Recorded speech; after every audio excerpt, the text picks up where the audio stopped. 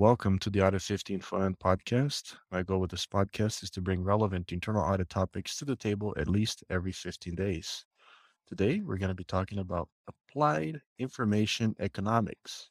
And to talk about that topic, I have the honor to have as my guest Doug Hubbard. Doug is the president of the Hubbard Decision Research.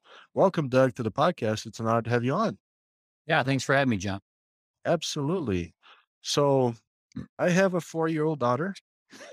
And today, when I go back home, she may ask me, Daddy, what'd you do today?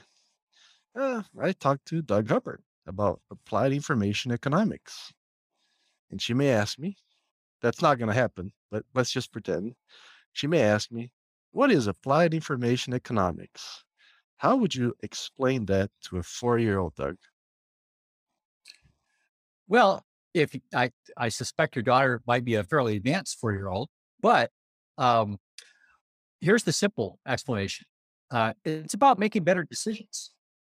Ultimately, what it's about. Now, there's a lot of different areas, a lot of different fields that have something to do with improved decisions. This has a particular approach. This is more about what should I look at to make a better decision? That's the thing. If you're making a decision about, uh, which movie do you want to see or which toys you want to get for Christmas or stuff like this, you might have some uncertainty. Maybe you have a dilemma, right? So you might ask her, well, do you have like 3 toys you wanted to consider? How are you deciding that you like one or the other? That basically making it kind of a forecast. You're predicting that you'll end up liking this toy more than that toy. We might recall getting something that we thought we'd like and it turned out we didn't. Um, that's a kind of error that happens in business too. People invest a bunch of money in a new IT project or some new capital investment or buying a new building. It turned out it didn't really work the way they wanted to.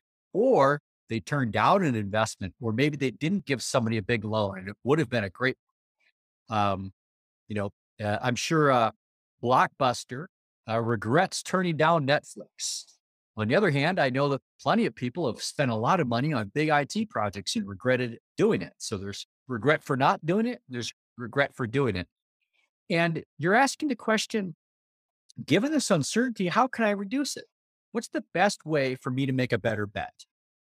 And you can answer that question. There are things that are more important to look at than other things for making a better bet.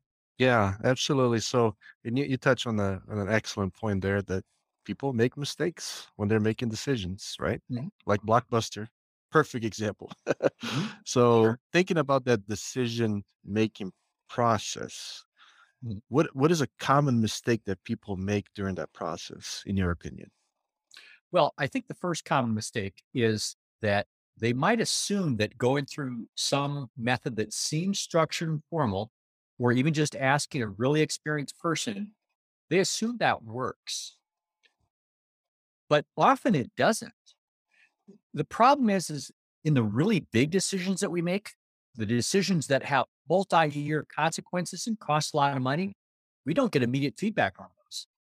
If you decide that you want to you want to build a brand new hotel because you think it's going to be a great investment, well, you don't find out the first year that it was going to be a great investment, even the second year, even if the rooms were maxed out. You're not finding out right away that given its whole lifetime that it was a good investment. You at least have to wait until you broke even, and that might be a few years into it, right? Um, if you're developing a new oil field, you're not going to find out right away after you've spent all the money that it was a good investment. In some cases, the projects themselves, before you start to get any benefits at all, might be more than a year. Big IT projects, big civil engineering projects, uh, R&D and, aerospace, artificial intelligence. People spend lots of money on those things. Pharmaceutical, drug development. Those things take time. And there's a lot of times where people engage in some analytical method. Maybe they come up with a scoring method or they collaborate with a bunch of experts in the field. They will inevitably feel better about their estimates and decisions, but they'll feel better even if their actual measured performance is worse than it was before. So we can't rely on our impression that a methodology is working. That's the problem. We lack immediate feedback. We learn best when we get immediate, consistent feedback. If you get immediate, consistent feedback and keep practicing at something, you're going to get pretty good at it, whether it's a golf swing or shooting baskets or whatever it is. Immediate, consistent feedback is what helps us get better. But that's not the world that most decision makers in business and government live in. We don't get immediate feedback. So how do we figure out which things should actually help us make better decisions? Well, fortunately, there's been a lot of research on methods that work and don't work. You asked me what the biggest mistakes are people coming up with their own scoring method and thinking that's going to make better decisions. I got these 8 factors I want to consider when I'm prioritizing projects, and I'm going to rank them all and score them on a scale of 1 to 10 or something, and add them up and get a weighted score. And a score of 28.2 is going to be higher than a score of 15.8, something like that. And like I said, they're going to feel better. Right. They're going to be more confident. Whether or not they're actually getting a higher return on their portfolio of projects is a whole different thing. But, and in fact, we know now there's plenty of research saying that methods like that might actually add error of their own. Yeah. You might make decisions worse than your unaided intuition would have led you to do. That's interesting. I think you touched on that on your website, that sometimes some methods are kind of like placebo. They just kind of Yes. you think you're feeling better about it, but it's not actually helping you, right? Yeah, we call it the analysis placebo. And that's because of several research projects that were done in different fields, completely different kinds of researchers were studying the effects of using different methods and types of collaboration on confidence and whether or not there was any relationship between the confidence in the method and actual performance. And these are journals where they don't even cite each other. So they're actually unaware of each other's research. I cite 4 papers in particular, completely different sources. And I believe all of them are unaware of each other. Maybe 1 or 2 of them cited one of the other ones, but most of them were just unaware of the other ones.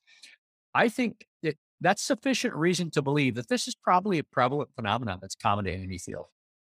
Everybody feels better about their estimates and decisions if it feels like you're using a method that should improve your decisions, right? Like people might say, well, I think we got a lot of buy-in on a new method. It really helped build consensus. Yeah, I'm sure it did build consensus, but are your decisions better? I think lots of methods like that will help build consensus, Right. but that's a different question than or getting buy-in or something. They might use Right. like, at least now it's structured and formal. Astrology is structured and formal. Why not use that? Right? Right. Right. No, we want to track. And by the way, I don't mean that entirely facetiously. That there really are some methods that are no better than that. Really, they're no better than chance. Really, Right. just the way people use them. Yeah. So we have to be constantly skeptical of the methods, especially when we don't get feedback like that. The only way we can determine if methods are improving our decisions don't get feedback is to look at prior measurements, prior research on how well different components of methods work. Yeah, So absolutely. that's what we want. Yeah, good point. Reaching consensus or getting buy-in is not the ultimate goal. The ultimate goal is to make better decisions. Yeah. I mean, certainly getting buy-in, might make a decision more likely to succeed, Mhm. but that's not the objective itself. Yeah, absolutely. So thinking about applied information economics and your experience in this field, what type of decisions work best with that methodology, and what type of decisions maybe don't work as well with that methodology? Well, there's a lot of decisions where I don't use it. I mean, I don't use applied information economics to decide which restaurant we're going to go to eat tonight. Or, you know, if my wife and I want to watch a particular movie on Netflix or something on Sunday evening or something, we don't really go through applied information economics. But I tell you what, anything about the size of a new car or bigger, we start getting a lot more quantitative, like a house. I built a whole simulation for a house and I started a business. So where it applies best are highly consequential and uncertain decisions. if you have uh, a big cost of being wrong and a significant chance of being wrong, those are exactly the kinds of things where you should use applied information economics. Now, Yes. applied information economics is really just a variation on other existing fields that, you know, decision analysis, decision theory, also decision psychology. So we pull together a bunch of components that are more or less loosely associated with those fields, but we put them together in a specific procedure and call that applied information economics. So we're not the first people to compute the value of information. That's been Right. around for many decades. We're not the first people to think about decisions under uncertainty. That's been around for a long time. Game theory, decision theory, making statistical inferences, and even making risk return trade offs. How much more return am I willing to accept for a given risk, and so forth. We didn't have to invent any of that. But if we go through and select components of methods, components that show the best improvement in decision making and improvement in estimations and so forth, we end up putting together a list from those fields. We know that some methods measurably outperform others, even when both methods are subjective. Some subjective methods measurably outperform other subjective methods. So we don't have to eliminate subjectivity. We want to incorporate that, but we want to use methods that actually work better. Yeah, that's an interesting point, because some people may think it's all about being quantitative, so it sounds like there's a little bit of qualitative as well, as long as it works, correct? Well, I differentiate qualitative and subjective. I can subjectively assess how tall a building is, but the height is quantitative. I stated my uncertainty about its height, right? Um, Qualitative would say I think that's a medium or a high or something like that. That would be qualitative. There's no units in that. But asking someone to subjectively estimate a quantitatively well-defined unit of measure, that's different. Uh, we can we can actually measure how close people are to observed outcomes. If I ask a bunch of experts to estimate how long various tasks on projects take, I can measure how long the actual task takes. They can measure it in a well-defined unit like days or weeks. And then I can compare that to the original estimate. And I'll know that some people were better at estimating than others. That's We're objectively measuring the performance of subjective estimates. Whereas if they said, I think this is medium complexity, or it's a complexity of 4 on a scale of 1 to 5, that's a little less informative. That's more like what I typically call qualitative. It's still subjective, but it's also lacking a specified unit. Now, if somebody said um, A is more complex than B, that's not entirely uninformative. That would be an ordinal statement. That might tell me something. Um, so that by itself, that doesn't have to have a specific defined unit measure, and it can still be informative that way. But in a way, that's a quantity too. So measurements can include things like ordinal scales, Gotcha. um, but where you rate something on 1 to 5. So 4 isn't necessarily twice as good as a 2 on a scale of 1 to 5. It's not mathematically that way. So it can be informative, but the error is to treat them like they're an interval or ratio quantity. Like you can multiply two scores of a scale of 1 to 5 together. You're not supposed to do that. They Mhm. don't mean the same thing anymore. So those mathematical operations don't apply in those situations. Um, Furthermore, when you invent scales like this for, let's say, prioritizing projects or evaluating risk or something like this, there's actually a lot of interesting psychology behind how people choose the values on those scales that the designers of those scales seem to never take into account. There's whole fields of research on these weird behaviors that people have when they choose numbers on a scale. One of them, I talk about things like partition dependence. The arbitrary choice of whether or not you made it a 5 point scale versus a 7 or 10 point scale has unintended consequences for how people distribute their choices. And the designers aren't aware of that at first. So partition dependence is one. The other one has been discovered by researchers is something they call the illusion of communication. We both agree that something is a medium likelihood or medium risk or something like this. But when you debrief us, we find out we meant completely different things. So there appears to be a lot of that. So the messier and more ambiguous these scales get, the more likely illusions of communication would be. Well, in fact, the illusion of communication seems to be one of the drivers behind the claim that, hey, this helped us build consensus. Of course, it helped you build consensus. It used such ambiguous language that no one really understood exactly what everyone else meant. So it's easier to agree because you just assumed everybody else meant the same thing you meant. Because we all left the meeting saying it was moderate, a moderate impact and somewhat unlikely likelihood.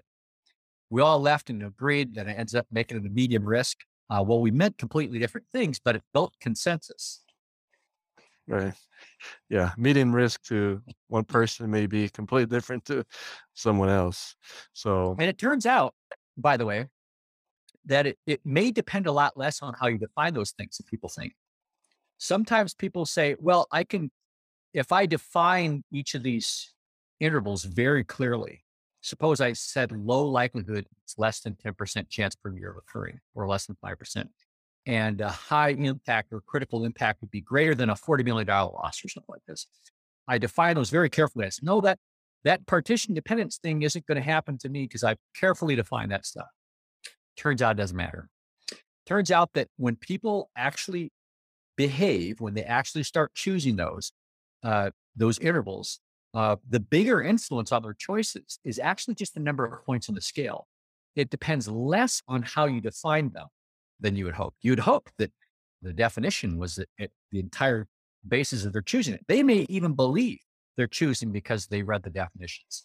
But in fact, you can observe this. If I made a 5-point scale where I said low impact was less than $1 million loss, and then I had 2, 3, 4, and 5 all defined.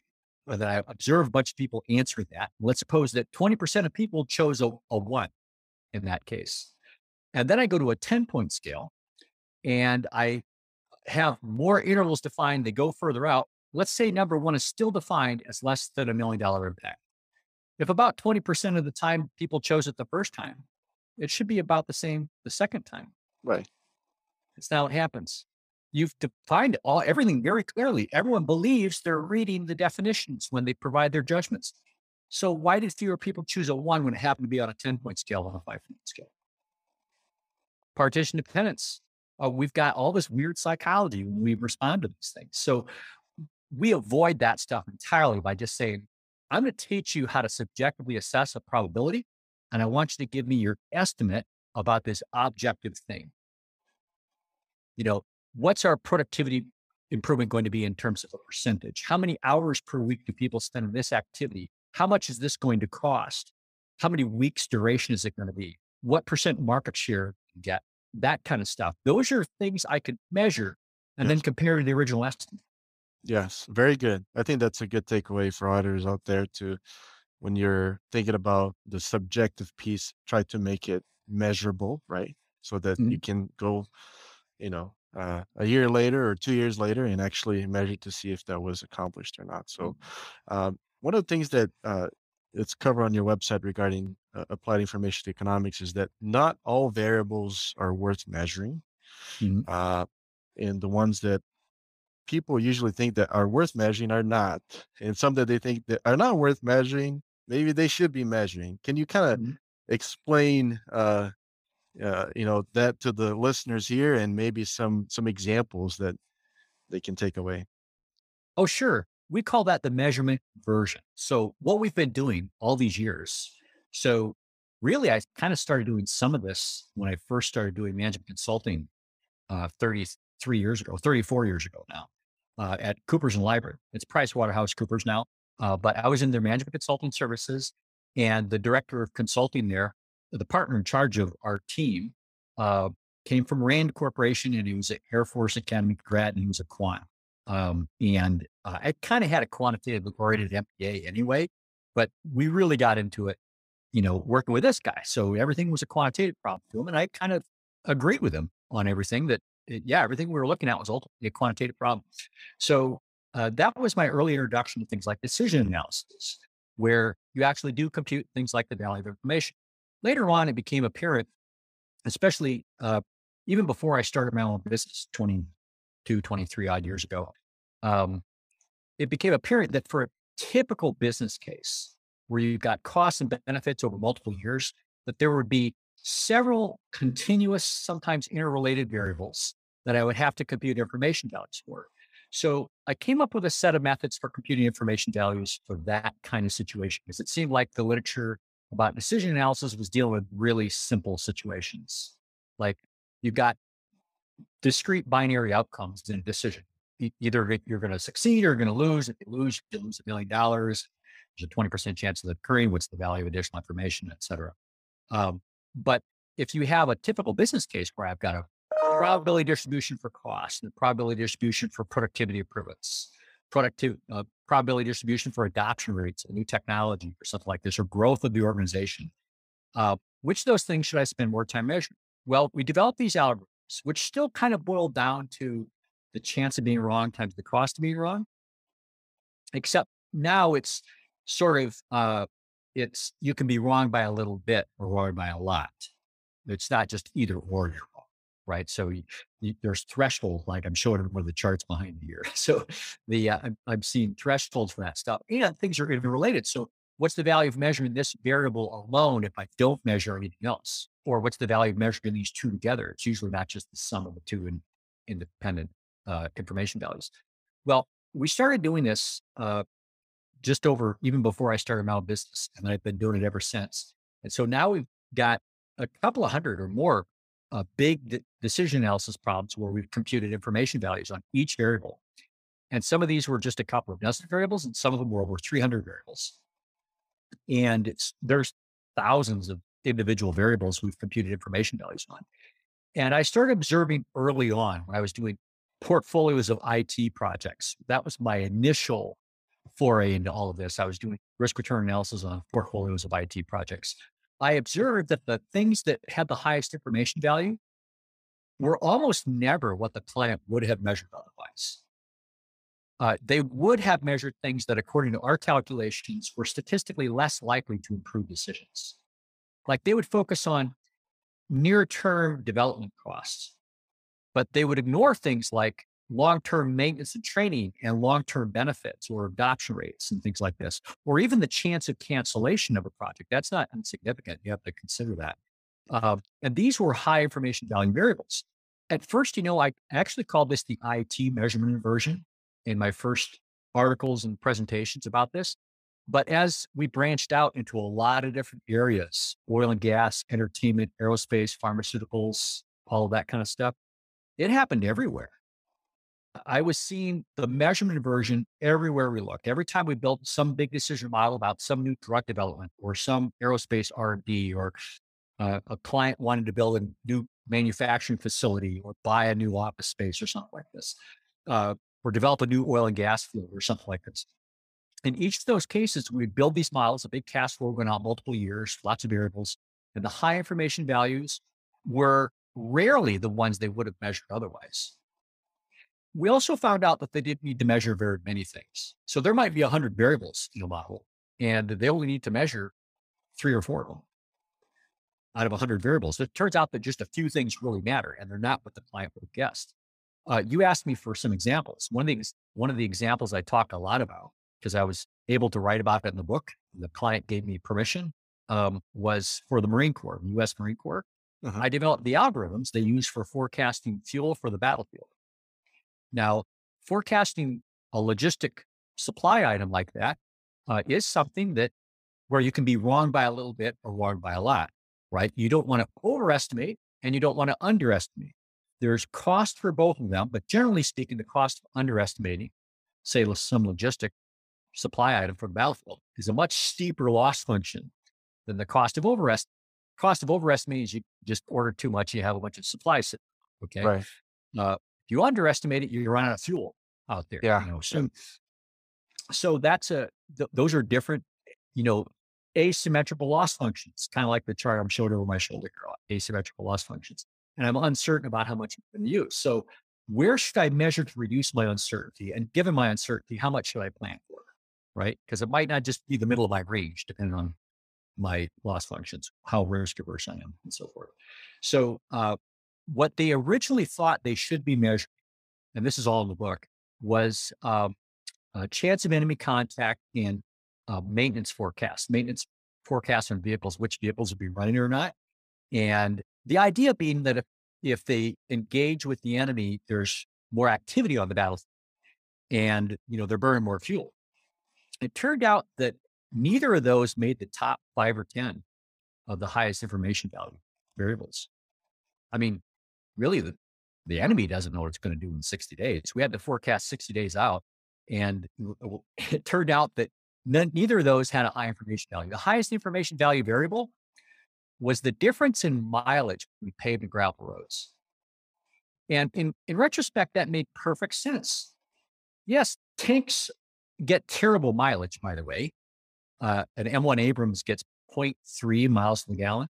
Oh, wow. So you can use it 3 gallons, a little over 3 gallons to drive a mile. It's a turbine powered tank. So yeah, it's going to use up a lot of fuel. But that isn't where all the fuel goes. Most of the fuel actually goes in convoys. When we talk about ground forces, not aviation. But when you're talking about ground forces, most of the fuel goes in convoys. So you're running convoy supply lines up and down these main supply routes and alternate supply routes. And if you knew in advance which supply routes were paved versus unpaved, that actually made a bigger difference in your fuel use. So these are things that make perfect sense in retrospect. Like once you find them, you go, oh yeah, of Right. course. That's where most of the fuel is going. And if there's this one variable that changes it, then we should look at that. In fact, a couple of other things bubble up at the top. If you go up and down hills a lot, use up more fuel. So it's not just paved or gravel, it's going up and down hills. So and it's not just going uphill or downhill because you got to go the other way back anyway, sooner or later. So it's just the number of elevation lines on the map to cross. That's because whether it's uphill or downhill, it's one way or the other. And often you have to bring as much stuff back as you sent forward anyway. So it's not that big a difference. And the other one was the number of stops or checkpoints on a route, because these Army and Marine Corps trucks don't have regenerative braking. They're not hybrid vehicles. So every time you stop the convoy, it has to accelerate again. Every single checkpoint on a supply route was an extra 1,200 gallons of fuel a day. Oh, wow. Given all the convoys and all the vehicles in each convoy that go through that route every day. Every single checkpoint changed it by that much. So if you know if your theory of operations is going to change from an area that's less developed or more developed, and it's hillier or flatter, or you're going to need more checkpoints or not, all of that affects your fuel use. It's more about convoys. It was a lot less to do with whether or not you're going to engage in. How are the convoys spending the fuel? So that was a big one. Another example was a Canadian potash mining company. So they were doing a risk return analysis on investments to mitigate the risk of a mine flooding. Uh-huh. So you dig out mines under freshwater sources. It's a kilometer up. The fresh water is a kilometer higher than mine. So, but eventually it's possible that fresh water could find a circuit through, a fracture circuit through the ground and get into the potash mine. And potash is a salt, so it dissolves pretty quickly in fresh water. And if that starts coming through, it starts eroding away very quickly. And then something that's a trickle turns into a gush, et cetera. Well, they had this trickle that had been going on for quite a few years, and they wanted to work out what's the chance that it's actually going to flood the mine and we'd have to shut down operations. It probably wouldn't flood so quickly that, somebody would be trapped or anything like that. It flood too fast to control, but it still have time to leave.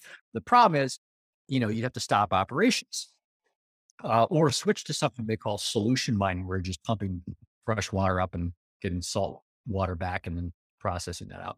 But that's a much more expensive operation, lower productivity. So the question is how much should they invest and how should they invest to limit the risk of the mine flooding? Well, one of the things they were going to measure was involved taking core samples from the rock strata. So you have to ship a drilling platform underground a kilometer. There's special rigs for this. They move this through the tunnel system. They construct it and it drills sideways and up.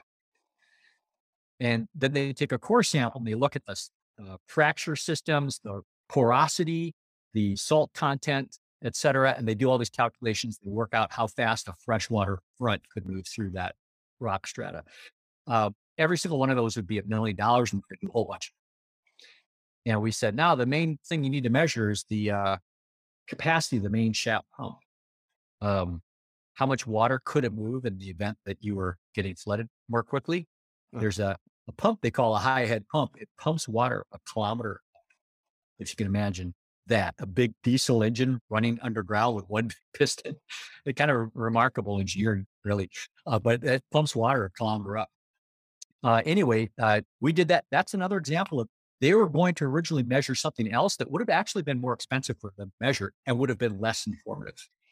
Those are a yes. couple of examples. Yes, very interesting, what you mentioned there at the beginning, when you're working with a portfolio of IT systems, just thinking about other things, the long-term maintenance and chance of cancellation. That's something that does not come to people's mind when they're implementing a new system. And very good example there from the Marine Corps and as well as from the mining company. It reminded me, I had a recent interview with someone, risk officer from Brazil, Marco Nuccini, and he mentioned a case of a mining company in Brazil, and they had an incident there, and it actually ended up going to court, and the executives tried to defend themselves by saying that the risk was not red. Oh, So instead of well, that's so interesting. Yeah. yeah. So, anyways, I really appreciate your time on the podcast. For those who are interested in learning more about applied information economics, what is the best way for them to contact you? Oh, well, first off, there's our website at hubbardresearch.com. I've written multiple books about these topics, by the way. So, howtomeasureanything.com is the website for my books. Hubbardresearch.com is our consulting website. You can find us through either way. If you sent an email to info@hubbardresearch.com, go to my team. If you had any questions about how to apply something like this at all, we've definitely worked with auditors. We've worked with engineers, statisticians, biostatisticians, IT execs, cybersecurity, risk, chief risk officers, all of that sort of stuff. So those are all people we've worked with in the past. And we work in a lot of different industries. So we don't have to specialize in your industry. A lot of your clients might have their own special industry. We rely on our clients to be the experts in their industry. We're the outsiders coming in with our quantitative modeling methods, and that's how we connect. I mean, I can tell you a lot about potash mining in Canada now, but or radar R&D and aerospace or something like this. But those are all things we picked up just working with clients. So um, yeah, those it doesn't really matter what it's in. If it's a big decision under uncertainty or really frequent smaller decision under uncertainty, those are where AIE matters. Makes a big difference. And Yes. this is really important because of the feedback problem, because of the analysis placebo problem. Um, we only use methods where we can point to other research, large clinical trial research that shows a measurable improvement every step we take. You should be very skeptical of any method. I'm skeptical of every method I use. I only use it because I'm less skeptical of some methods than I am about others. So, how do you know it works? That's the one question you should keep asking all the time when you're making these big Yeah. decisions. Your most important decision, by the way, is how to make decisions. That's the meta decision. You got to figure that out first. So if you answer the meta decision correctly and look at what actually works and doesn't work, you probably end up doing things differently than you're currently doing them. You won't have quite as much confidence in just the smartest guy in the room type approach, Yeah. or building a qualitative model approach to things. Yeah, we try to put all that together. So hubbardresearch.com. And we also, right on that site, we have something called the AIE Academy. There's a whole series of courses that people can sign up for. There's also the AIE Analyst Series, which is a big batch of courses where you get certification in applied information economics. So we do all that. Awesome. Thank you so much. And great takeaway for auditors. How do you know you're making the best decision? That's a question that you cannot stop asking yourself. So thank you so much. You bet. Thanks a lot.